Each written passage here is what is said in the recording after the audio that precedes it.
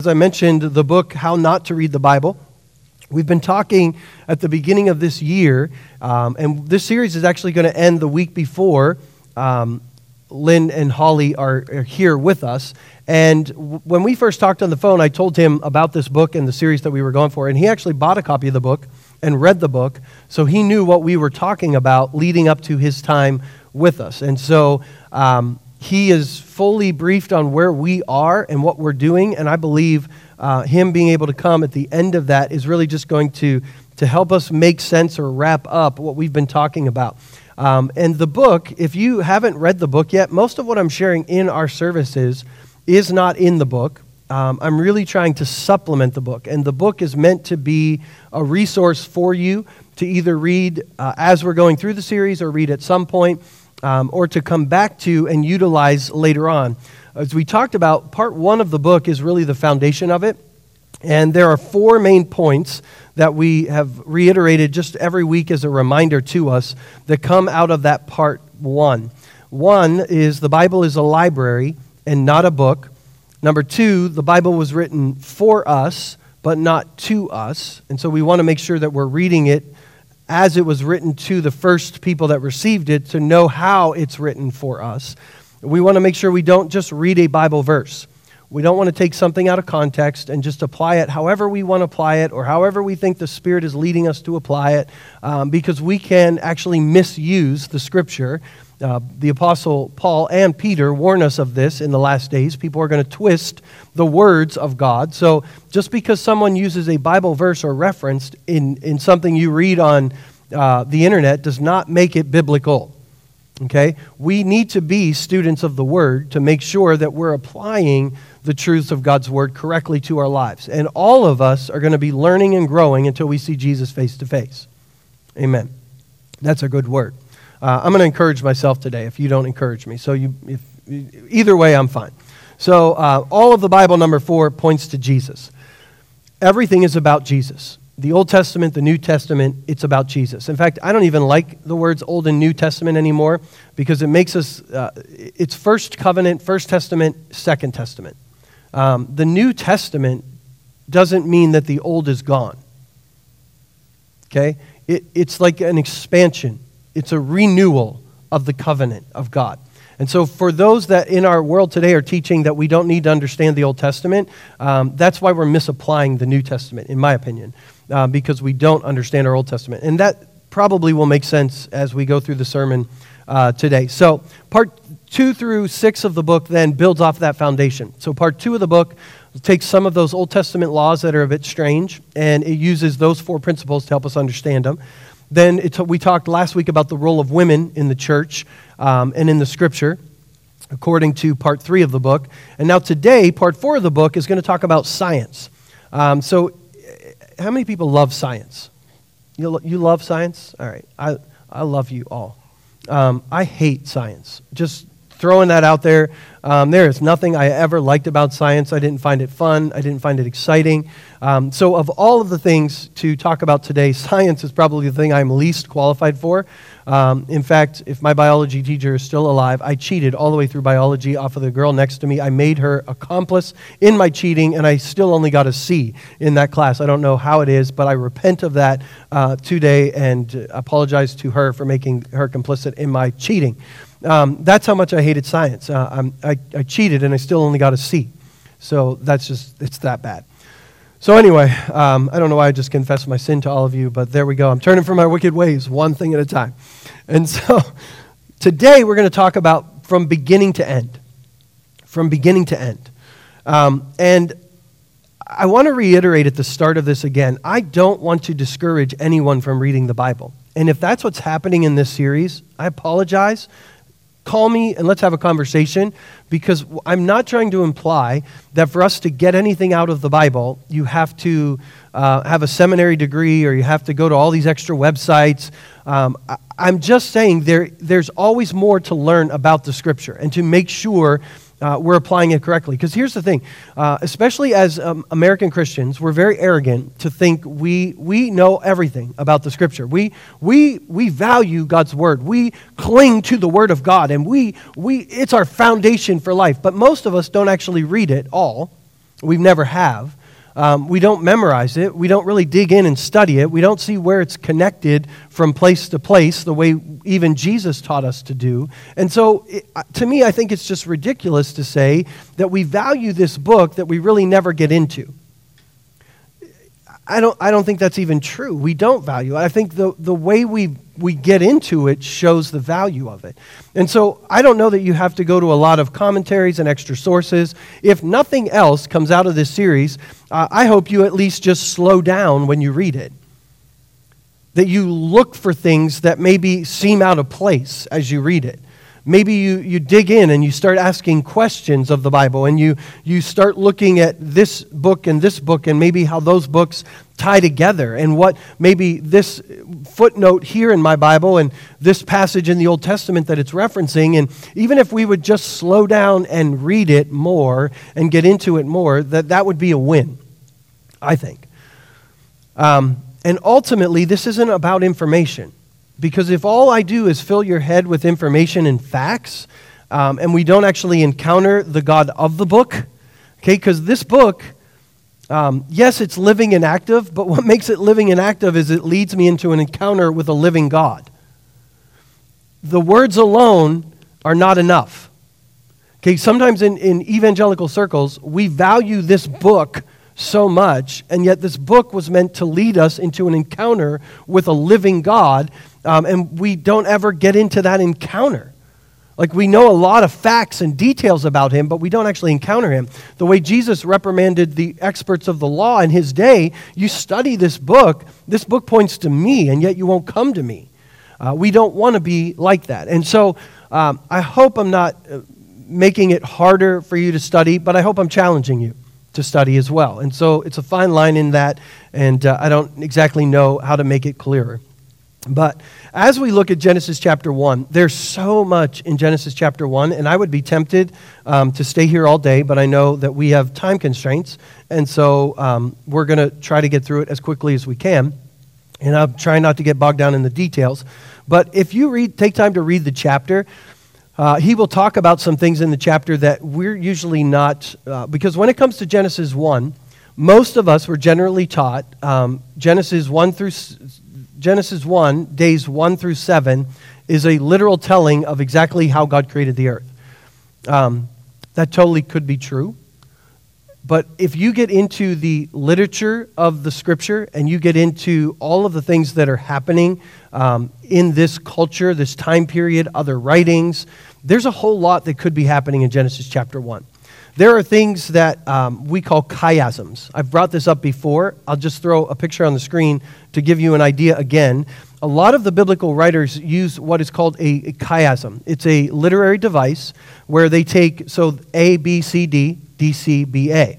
So A's go together, B's go together, C's go together, D's go together. So the language of A's are connected, the language of B's are connected, C's are connected, and then D. And they do this in Genesis chapter 1 to point to the main point. Okay, so it's not just by coincidence, and some people might think that maybe the Holy Spirit did it without the authors knowing about it. I think God works with us as human beings. So I don't think that God just came along to these, uneducated idiots who had the Bible and, they just wrote down exactly what God said and poof, we get the book. Maybe you think that's what happened, but I think the Holy Spirit, in the same way he works with us, worked with them to put a message on paper that would lead us into an encounter with a living God. And all of it, again, points to Jesus. That's how I take the Bible.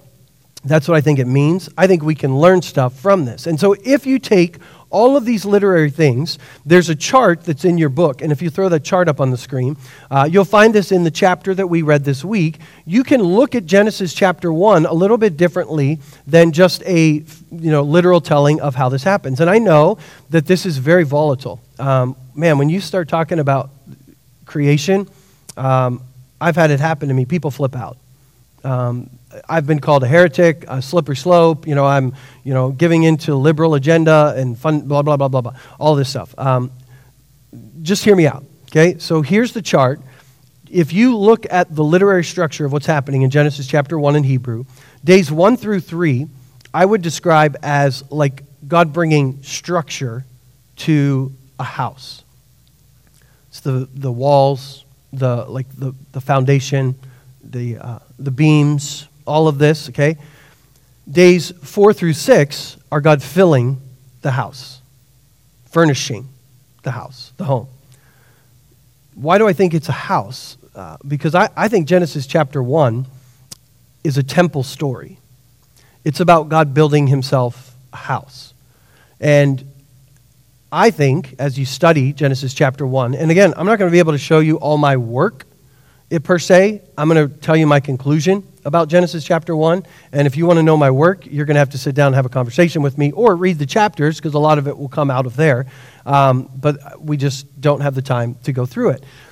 And a lot of the times when we look at Genesis chapter 1, we don't even ask the questions that, for someone who maybe has never read the Bible before, would ultimately ask when they read it. Like, every day is said it's good, but day 2, God never says it's good. Why does day 2 never say it's good? Did you ever wonder? Maybe you didn't ever catch that. How did God create light on day 1, but the sun isn't created till day 4? I know. God can do anything he wants. Yeah, absolutely. But if it's literal, if it's a day 1 through 7, God telling us physics and Western logic here so that we can refute evolutionists in our day, if that's what God is doing, we have to do some gymnastics with that to make it fit. Because then we have to say, well, God is the source of all light, which I totally agree. God is the source of all light. But if we look at it in the literary context, the figurative way that the Hebrew author might be writing it, that just makes a lot of sense, that the sun was created on day 4 in this story, because it's not the way actually God did it. We're concerned with how God does stuff. Easterners are more concerned with why God does stuff. They want to know, what's the purpose? Why is earth even here? Why are we even here? How God did it, who cares? That's for God to know. But we like to know what God knows. I mean, we want all the answers. That's kind of how we structure. And maybe God gives us those things, but maybe he doesn't, because it doesn't matter. And so I'm not here to tell you you have to buy into my idea or his idea, and you have to throw away the Creation Museum and all of the things that Ken Ham and everyone else has taught us. No, I'm not here to say that. But there is a side of the creationist idea that believes in a literal interpretation of Genesis that wants to shame people that want to look at it a little bit differently. And here's the thing. Both groups of people believe in the inerrancy of God's Word. They believe it's infallible. They believe that God created everything. They believe that everything exists because of God and for God. Both groups. So why can't this group over here look at it and study the history and the Hebrew and the meaning and the literary devices and come to a conclusion that might be a little bit different? The chapter may challenge a lot of us. I've been through a process over a long period of time that's studying this. And again, I'm not really qualified to speak to it, but I'm going to speak to something I see coming out of Genesis chapter 1 instead. So Genesis chapter 1, verse 2. Verse 1 just says, in the beginning God created the heavens and the earth. And then verse 2, the earth was without shape and it was empty. And darkness was over the surface of the watery deep. You have to understand, for like the person living in this time period, darkness and watery deep is like chaos. It's like evil. It's like, so what God is doing is taking chaos and he is forming order. He's bringing order out of chaos. That's what's happening in Genesis. The Spirit of God, even in the chaos, is moving over the surface of the water. When you think there's chaos, I promise you God's there. He is not ordering the chaos, but he's present in the chaos. Okay? He's always present. There is nowhere you can go apart from the presence of God. He is everywhere. Okay? Genesis says God is moving, bringing order to the chaos, and he starts by saying, let there be light. And there was light. And then God saw in verse 4 that the light was good, so God separated the light from the darkness. Isn't that odd that God separated the light from the darkness? Because where there's light, there's just not darkness.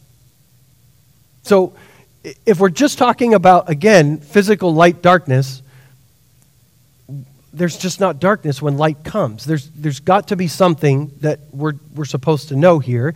And God calls the light day and the darkness night, and then there's evening and there's morning, and that's the first day. And so there's day and night, there's evening and morning, and there's no sun. There's no earth revolving around the sun. There's no day and night. There's no revolution. What I think we need to see in Genesis chapter 1 is God takes chaos and he creates order. God takes all of this stuff that is happening and he's creating a space where we can flourish. God is actually creating time. And time and light and life do not come from the sun. They come from God himself. If you go to John chapter 1, verses 1 through 4, it says, "In the beginning was the Word," and we know the Word refers to Jesus, the Son of God. "The Word was with God, and the Word was God. He was with God in the beginning. Through him all things were made. Without him nothing was made that has been made.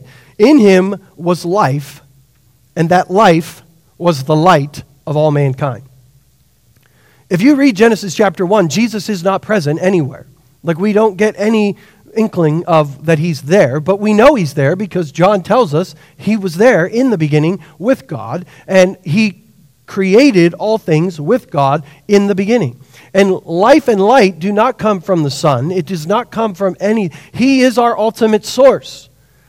And so we need to know, and we could talk for hours about why all this is there and why it's happening, but there's a group of people known as the Israelites that are coming out of Egypt. And they have lived in Egypt for over 400 years, where Pharaoh was God.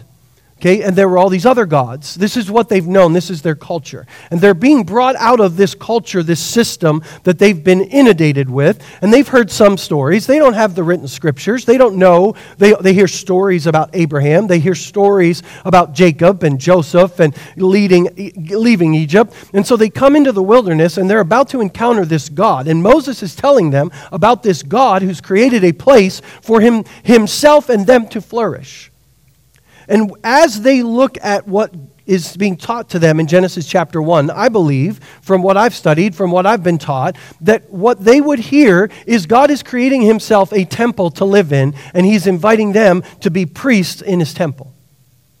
That's what I see in Genesis chapter 1. You're like, wow, Pastor Tom, how do you see that? I'm going to show you some of it, but I don't have time to show you all of it. One of my biggest frustrations about the translation of Genesis chapter 1 is that we change chapters into Genesis chapter 2. Genesis chapter 2, verses 1 through 3, talk about the Sabbath. And we take the Sabbath out of it as if day 6 is the culmination of all that God created. Why do we do that? I don't know, because I wasn't in the room when they translated the scriptures and added the chapters. Here's what I know.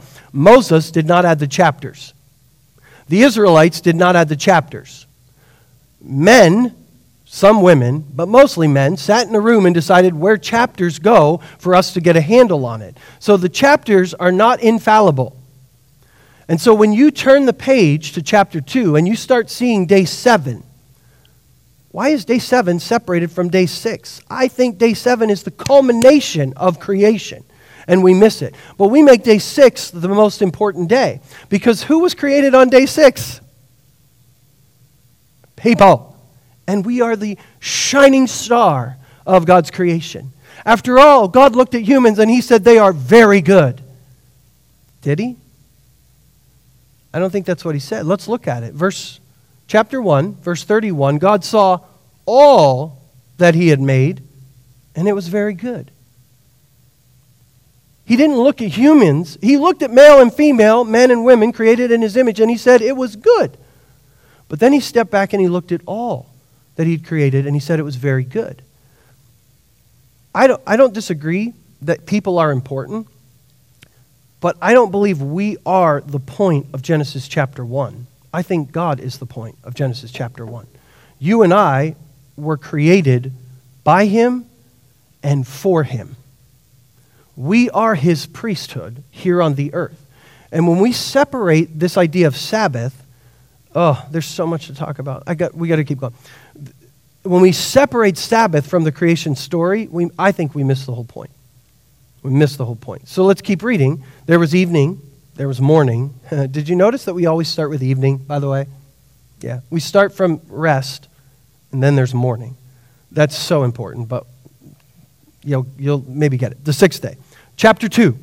Thus, the heavens and the earth were completed in all their vast array. By the 7th day, God had finished the work he had been doing. So on the 7th day, he rested from all his work. And God blessed the 7th day, and he made it holy, because on it he rested from all the work of creating that he was done. I think that verse right there tells us God has created a temple for himself to dwell in. And I think we see it all through Scripture, and I'm going to show you in just a second where we see that. But can I tell you this? When God rests, he does not rest on a bed. God rests on a throne. I'm going to say it again. God does not rest on a bed. God rests on a throne. In Psalm chapter 132, the psalmist is writing, this is one of the Psalms of Ascent that they would sing every time they go to Jerusalem for a feast. They would remind themselves of these words. Lord, remember David and all his self-denial. Love that. He swore an oath to the Lord. He made a vow to the mighty one of Jacob. I will not enter my house or go to my bed. I will allow no sleep to my eyes or slumber to my eyelids till I find a place for the Lord, a dwelling for the mighty one of Jacob. Verse 7, let us go to his dwelling place. So as a result of that, this is now what they're singing. Let us worship at his footstool, saying, arise, Lord, and come to your resting place. The Sabbath is not about a nap. The Sabbath is about the rule and reign of God on earth. When God rests, it's about his kingdom. The world is done. It's complete. He's on his throne. He's ruling. He's inviting us as human beings, his representative, his priesthood, even Adam and Eve, to represent him, to fill the earth, to subdue it, to be his representatives, to do it his way, if you will. If you go to these chapters, throw those scriptures up on the screen. If you go to Exodus chapter 38 through 40, when they're creating a tabernacle in the wilderness, and you start reading these chapters, there's a structure of creating a space for God to dwell, and that's happening in, can we throw those up on the screen? It's just the next slide, Exodus chapter 30. Genesis chapter 1 and 2, Exodus chapter 38. It should be the very next slide that you're on. No, you're too far. You're 2 Chronicles. It's the one before. There you go. Exodus chapters 38 through 40. This is the tabernacle, okay, where Moses is making the tabernacle the place for God to dwell among the people. And if you read chapters 38 through 40, then you go to 1 Kings chapter 6 and 2 Chronicles chapter 3 through 7, you're going to see the story of God building the temple, or Solomon building the temple. Keep in mind that the book of Kings would have been written in real time as it happened.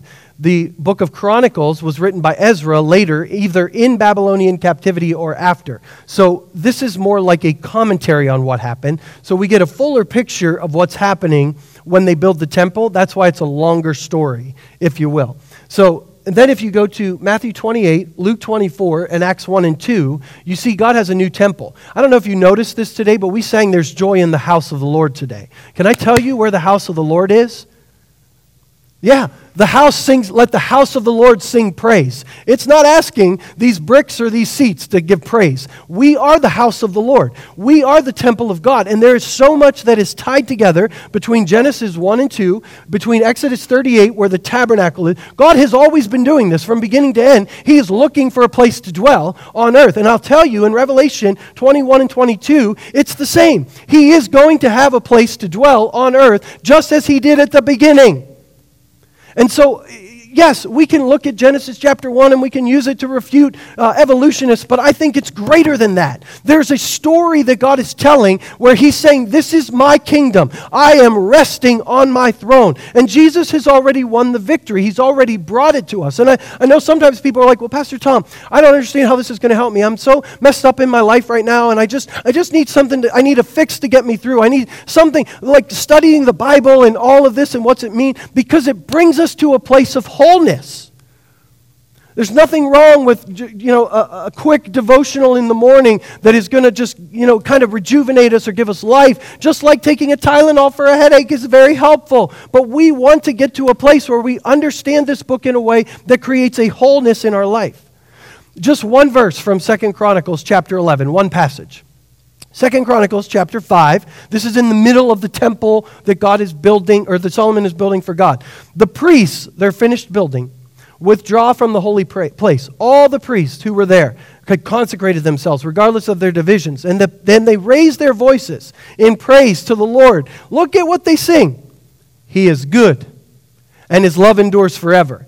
Then the temple of the Lord was filled with a cloud, and the priests could not perform their service because the cloud of the glory of the Lord filled the temple of God. Oh my goodness, I want to get up and do a happy dance right now. So they finished the work. And then when God rests in his temple that Solomon built, the priests cannot do their work. Oh, Sabbath is so much more than a day off. In fact, some of the things that we have done with Sabbath, and we have to have leisure, I think leisure actually keeps us from Sabbath. In America, we've started to worship our leisure. We worship our time away. And it's not about even just carving out a day. It's about an entire lifestyle of rest. It's about entering into the type of rule and reign that God has called us into. You're going to see this everywhere in the Scripture if you look. In Hebrews chapter 4, therefore, since the promise of entering his rest still stands. It's not a nap. It's not a day off. It's a kingdom rule and reign. The promise of entering his kingdom reign, his rule, still stands. Let us be careful that none have been found to fall short of it. We also have had the good news proclaimed to us, which, by the way, is way bigger than Jesus died for your sins so you can go to heaven. The good news is the kingdom of God is at hand. That's the good news Jesus taught. The kingdom of God is breaking out right now because the kingdom of God is within you and the kingdom of God has come upon you. This is what Jesus was teaching. And when he sent out his disciples to make disciples of all nations, he's saying, you're carriers of the kingdom. You don't have to take over the world politically because the kingdom can flourish in any empire. Oh, praise God, that's good stuff. Oh, we've had the good news proclaimed to us just as they did, but the message was of no value to them because they did not share, he's talking about the Old Testament, the people in the wilderness, they did not share the faith of those who obeyed. Now we who have believed enter that rest. He's not talking about when you die. If you believe, you enter the rest. Even though God has said, I declared on oath in my anger, those unbelievers shall never enter my rest. And yet his works have been finished since the creation of the world, but yet we know he's never stopped working, as Jesus said. But his temple is finished, and his throne is finished, and he gets to rest now. So today, if you hear his voice, do not harden your hearts. And then verse 11, let us therefore make every effort to enter that rest, so that no one will perish by following their example of disobedience. For the word of God is alive, and it's active, and it's sharper than any double-edged sword, and it penetrates even to dividing soul and spirit, and joint and marrow, and it judges the thoughts and the intents of the heart. See, you and I are called to enter into the rest, and it's not a nap, it's not a peace from all conflict, it's not an overthrow of the Roman Empire, it's not anything other than the fact that we live under the rule and the reign of God and Jesus Christ. And we can live our days under the rule and reign of Jesus. But we have to do it according to his way.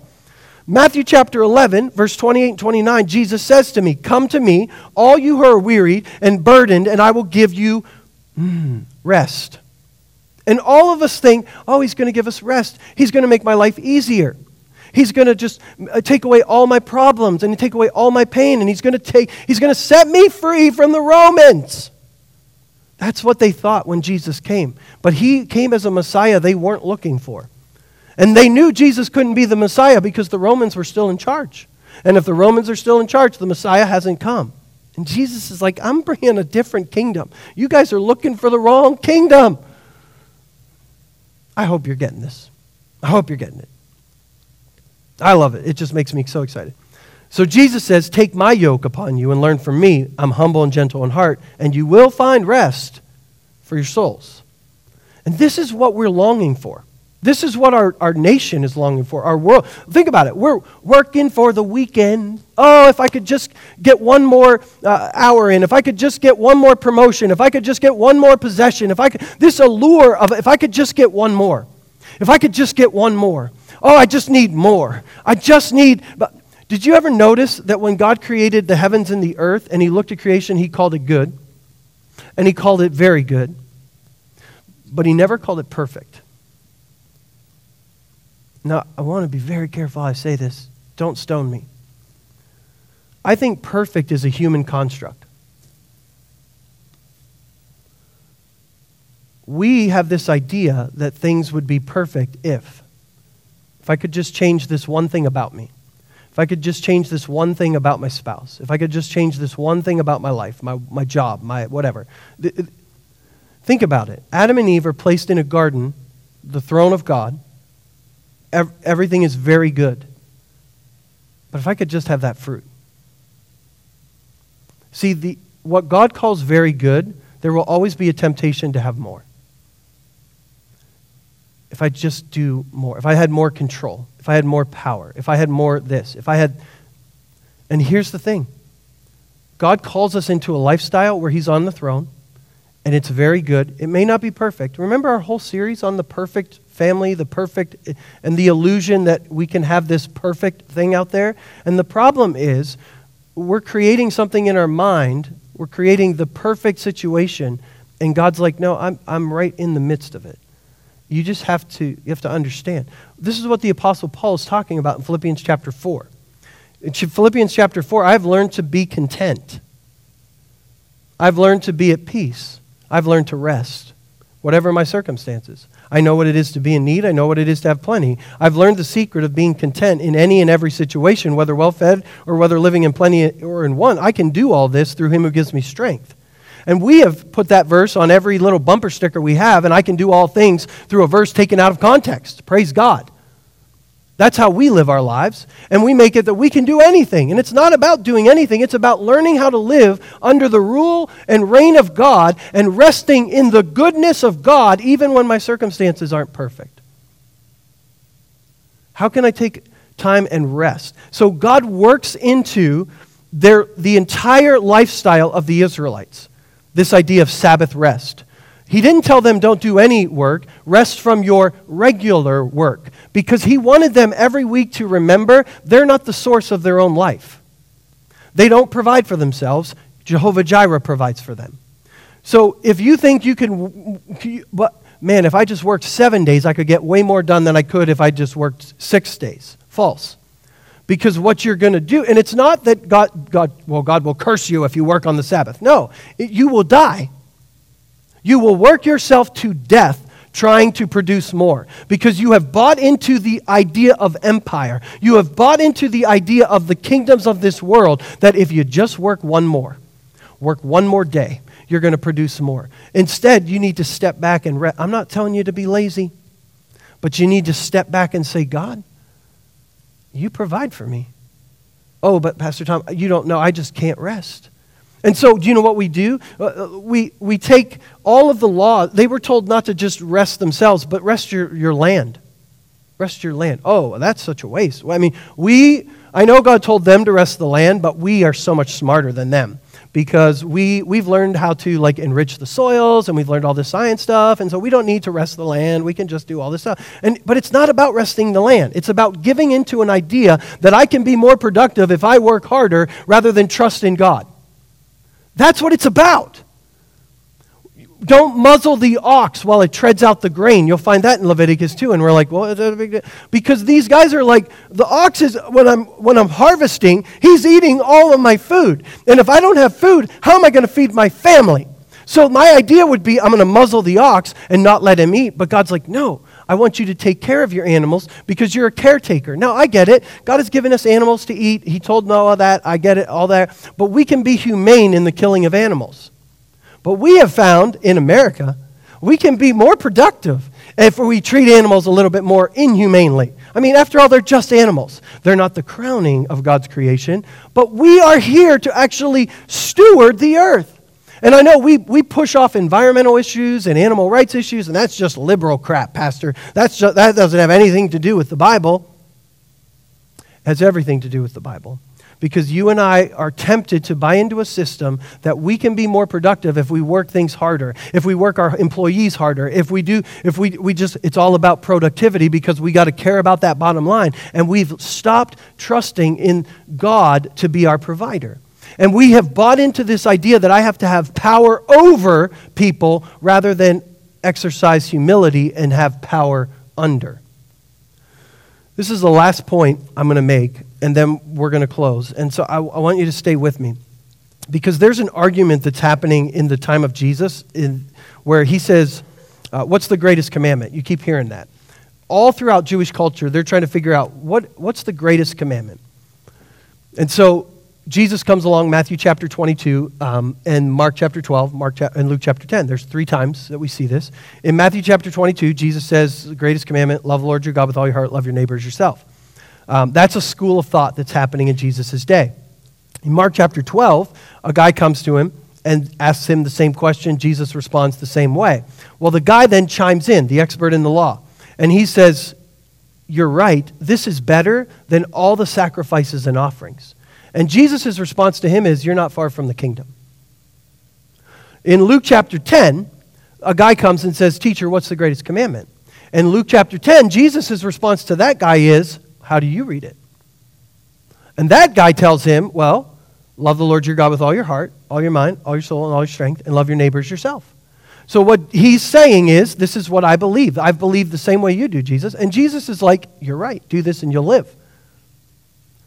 And so then the guy tries to justify himself and says, well, who's my neighbor? And then Jesus tells the story of the Good Samaritan, and the guy doesn't like who his neighbor is. What's Jesus saying?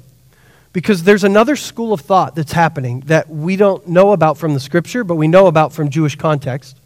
There's another group of people that think the second greatest commandment, they all agree the first one is love God with all your heart. They have to. They repeat the Shema every day, where it says, hear, O Israel, the Lord your God, the Lord is one. You shall love the Lord your God with all your heart, all your mind, all your soul, and all your strength. The question is, what next? The other school of thought is keep the Sabbath. And we look at that in our American context and we're like, well, that doesn't make much sense. Because it should be love your neighbor. I mean, that makes more sense. Keeping the Sabbath, who cares about taking a day off? It's not about a day off. It's about entering into the rule and reign of God and forcing ourselves to not do it the human nature way, where we reach for the fruit that we don't have because we know more than God. I mean, why should we do it His way? I know that the best way to overcome evil is by giving someone a tongue lashing. The best way to overcome evil is to be mean and rude and unkind. Except the Bible says the best way to overcome evil is with good. Do good to those who hate you. Why? Because it's the kingdom of God operates in power under, not power over. And I know you're going to say, well, Pastor Tom, so we should never exercise power over people? We should never, as parents or in a classroom or in the government? And you know what? I don't know. But could we at least look for the power under way first? I mean, as a culture, could we just say maybe what God wants from us in Huron, South Dakota is that we stop trying to control people and we stop trying to manipulate and we stop trying to exercise power over people and put people in their place. And we actually do what Jesus did and we humble ourselves and we serve. I mean, if you take the words of Jesus when he is before Pilate and Pilate says, don't you know I have the power to put you to death? And Jesus says, you would have no power over me were it not given to you from above. Power under. Every time. I could call legions of angels right now to rescue me. But rather, I'm going to entrust myself to the Father because the Father says, this is how we live. And see, it's not about keeping the Sabbath and, being a good Christian and being a good follower of Christ and making sure we don't break the commandments and the laws. It's about the fact that we're killing ourselves. We're killing ourselves because we're trying to get more. We're trying to get more. We haven't learned to live under the rule and the reign of God. And it's not about taking a day off and having leisure. Because you can do that. The Pharisees were doing it. They were taking a day off. But there were so many rules around the day off that they weren't resting under the reign of God. That's why Jesus says, I'm Lord of the Sabbath. Isn't it better to do good on the Sabbath than to do harm? I mean, they're telling Jesus he can't heal people on the Sabbath. But my Father is always at work. Wait a minute, I thought he rested on the Sabbath. He did. He rested from his work of creating the throne room. He did not rest from his holding the world altogether, because he always does that. And so you and I are called to enter into not just a day a week to live like this, not just an hour on Sunday to live like this, but to enter into a lifestyle where we literally embrace the kingdom of God. Here's 4 points. Don't worry, I'm just going to read them. If you want to take a picture of it, take a picture of it. Because how do we flesh this out? This is how I want us to flesh it out. I know that some people say, well, Pastor Tom, I just don't have time to study. I don't have time to dig deeper in the Word. I don't have time for that. Can I tell you, leisure is killing us. Even scientists that don't love Jesus are telling us screen time is killing us.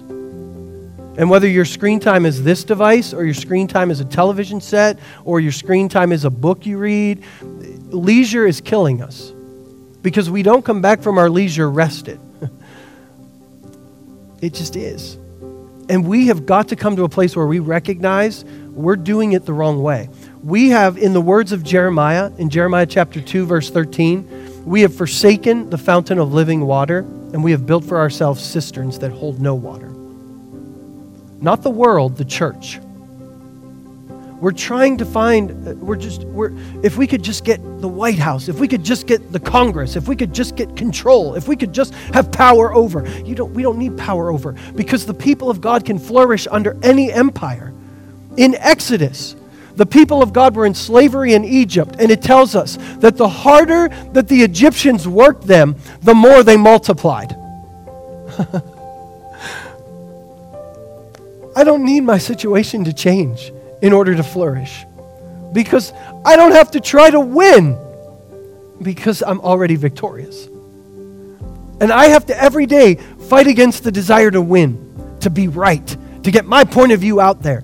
Oh, I'm not just preaching to you today. This thing hits me. I don't know what you think about The Chosen. It's a show on TV. But the season 3 that just came out, the last episode, number 6, I have watched it over and over again. It's so powerful because there's this, I won't ruin it if you haven't seen it, but the idea that Jesus is a Messiah, it's just so clear.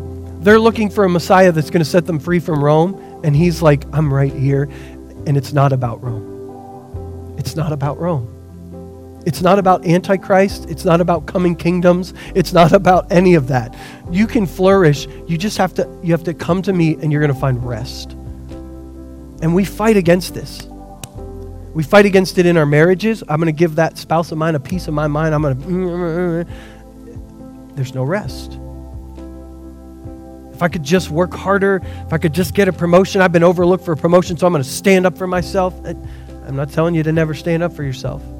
But if you live by the sword, you will die by the sword. So here's what we do. We start by just surrendering and yielding, learning to humble ourselves and take up our cross. We let it transform our minds. The kingdom of God, it's all about the transformed mind. I have got to learn to see the world different. It's not power over, it's power under. How can I overcome evil with good? How can I have the soft answer that turns away wrath? I've got to learn the secret of contentment. I've got to learn how to live the Sabbath lifestyle, not just a day a week, although that's a great place to start. I've got to learn how to rest in the goodness of God, even in the midst of imperfect life. And I've got to learn to grow in community. Because this is where I prefer others over myself. And we have a church culture in America where it's all about show up on Sunday and go do our own thing the rest of the week. the community of the body of Christ has got to be so much more than that. And so many people in the church we're moving from church to church because we got our feelings hurt. No one cared for me. Well, that person didn't care for me. Stop worrying about who's caring for you, and you just start caring for someone else and say, God, help someone to meet my needs as I meet theirs. Because here's the thing I've learned. In 25 years of ministry, I don't know everything, but here's what I've learned. People who don't feel like their needs are getting met, you can't do enough to meet their needs. You just can't. It's the bottom line. Now, there may have some things that church or me or other people have done wrong to them. Absolutely. But when you're in the mindset that other people aren't meeting my needs, nothing anyone does at that point can help you. What you need is a transformed mind. And it's not just our church. It's churches. Like, people are hopping from church to church because we get our feelings hurt. This church isn't meeting my needs anymore, as if somehow it was about meeting my needs in the beginning. And in the beginning, it was about Him. And if we just learn to rest in Him, I promise you, when we learn this mindset, we will find rest. It may not come like a lightning bolt overnight. Whew, I'm at peace. It may not be a Tylenol for your headache, but it will be wholeness for your soul. That's where we're going as a body this year. This is where we're going as a body totally. I don't know how to put it all into words properly, but that's where we're going. Right there. And I invite you to come on that journey.